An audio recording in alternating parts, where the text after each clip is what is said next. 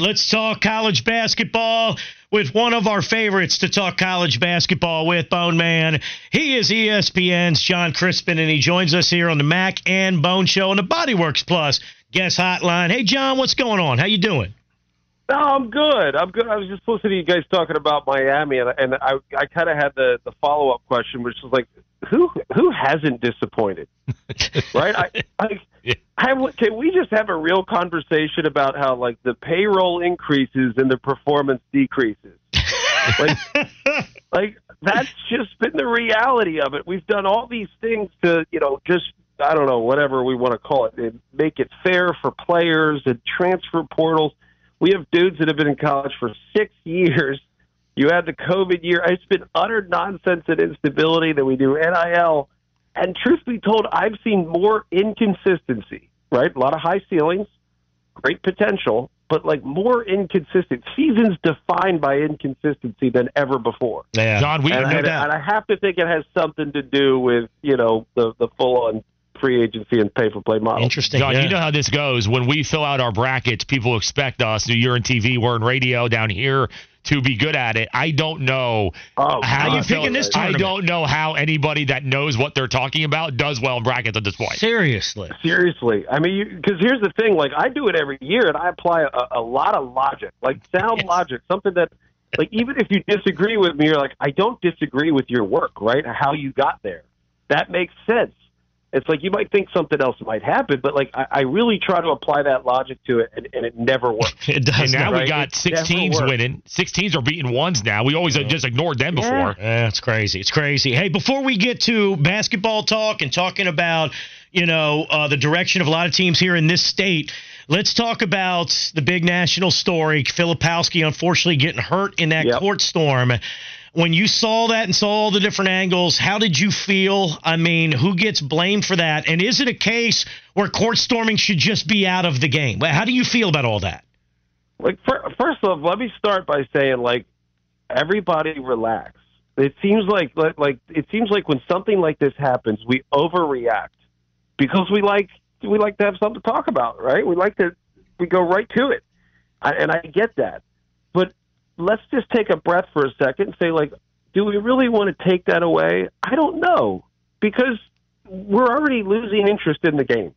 Like, let's just be honest with what we're dealing with. We're losing interest in the game. We really don't want to take something like that away. What we should do is have a better plan for it. And if you're playing Duke and you're anybody other than North Carolina, you should be playing for it because it's Duke. And the reality is people love to beat Duke for all the right and wrong reasons. So it's going to be a court storm. We should have some sort of, something prepared.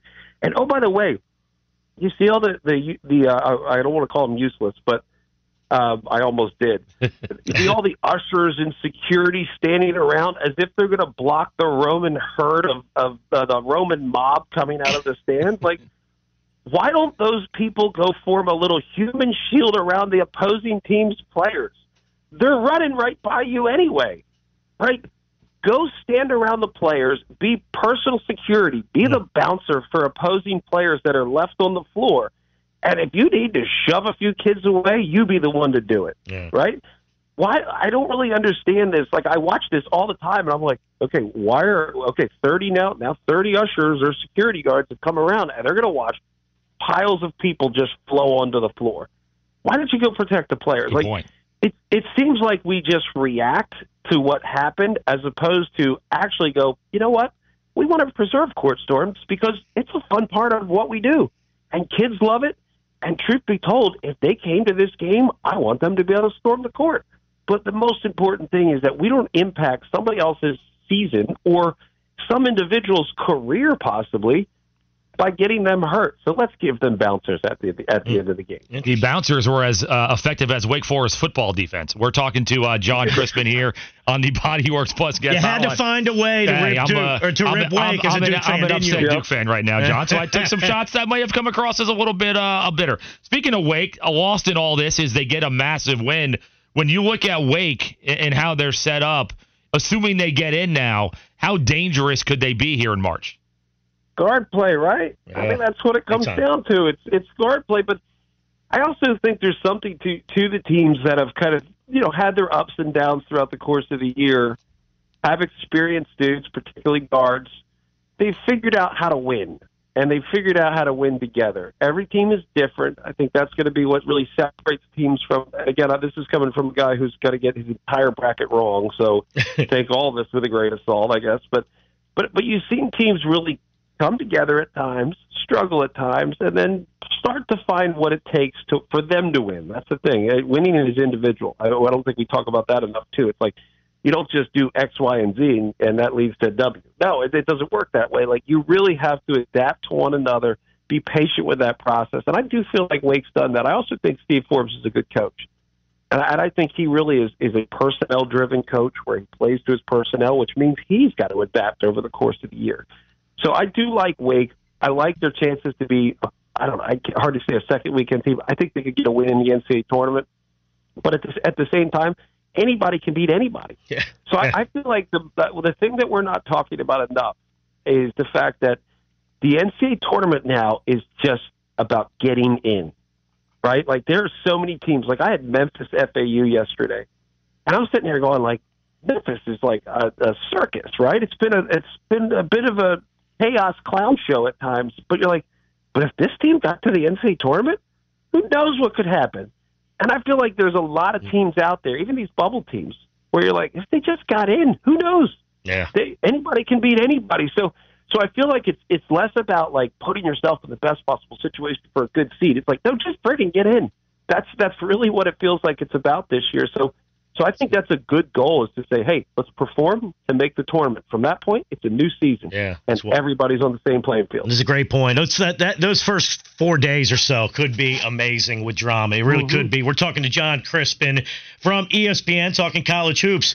So that Tar Heel win against Virginia, John, they hadn't won in that joint since 2012, and it's the kind of game that I like seeing the Heels win, right? Because they go in there, and it's a tough grinder in a half court, and they don't get enough out in the fast break, and they have been losing those games to Virginia of late. So I like the way, I know it was ugly, but I liked what they showed in winning a game like that. What did you think about that, and what do you think about where the Heels are at right now? Well, first of all, I'll say I agree. I really like that they were able to win a game like that. I just don't like that UVA plays a game like that. And here's the thing. I think UVA, when they kind of kicked the training wheels off and were scored a little bit more, that's when they were at their best. And it's almost as if they've reverted a little bit to going back to let's control the game. And I don't think UVA's been as good. When they're scoring in the 70s, even getting games into the 80s, I'm sitting there, I'm watching, I'm like, UVA can do this.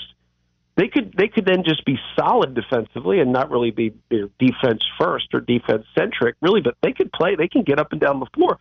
Well, they have a game or two. I think it was the Virginia Tech game. They got down, and I watched them just go right back to who they were, as opposed to saying, let's weather a storm and go on a run of our own.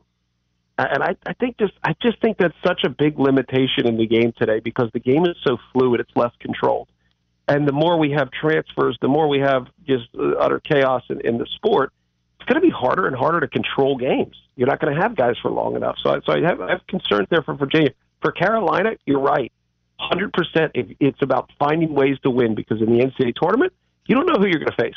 You can face a team that's going to completely slow it down, just take the air out of the ball. You're not going to be able to get rebounds and runouts, because they're not going to send anybody to the offensive glass.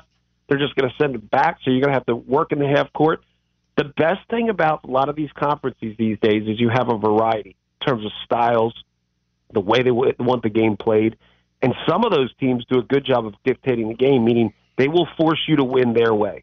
And if you can, great, but it ain't going to be easy. So I think it's great preparation for the NCAA tournament. And Carolina is one of those teams, when you think about the continuity they have at the top with Baycott and R.J. Davis, that is a huge advantage come March. Yeah, and I loved it too. R.J. hits one field goal, and Baycott's in foul trouble for most of the first half, and they still find a way to win that game. We're going to have you for Westwood 1 again during the tournament, right? Is that accurate? Yep. All right. How about when our brackets are exploding, you'll be there to talk to us through it.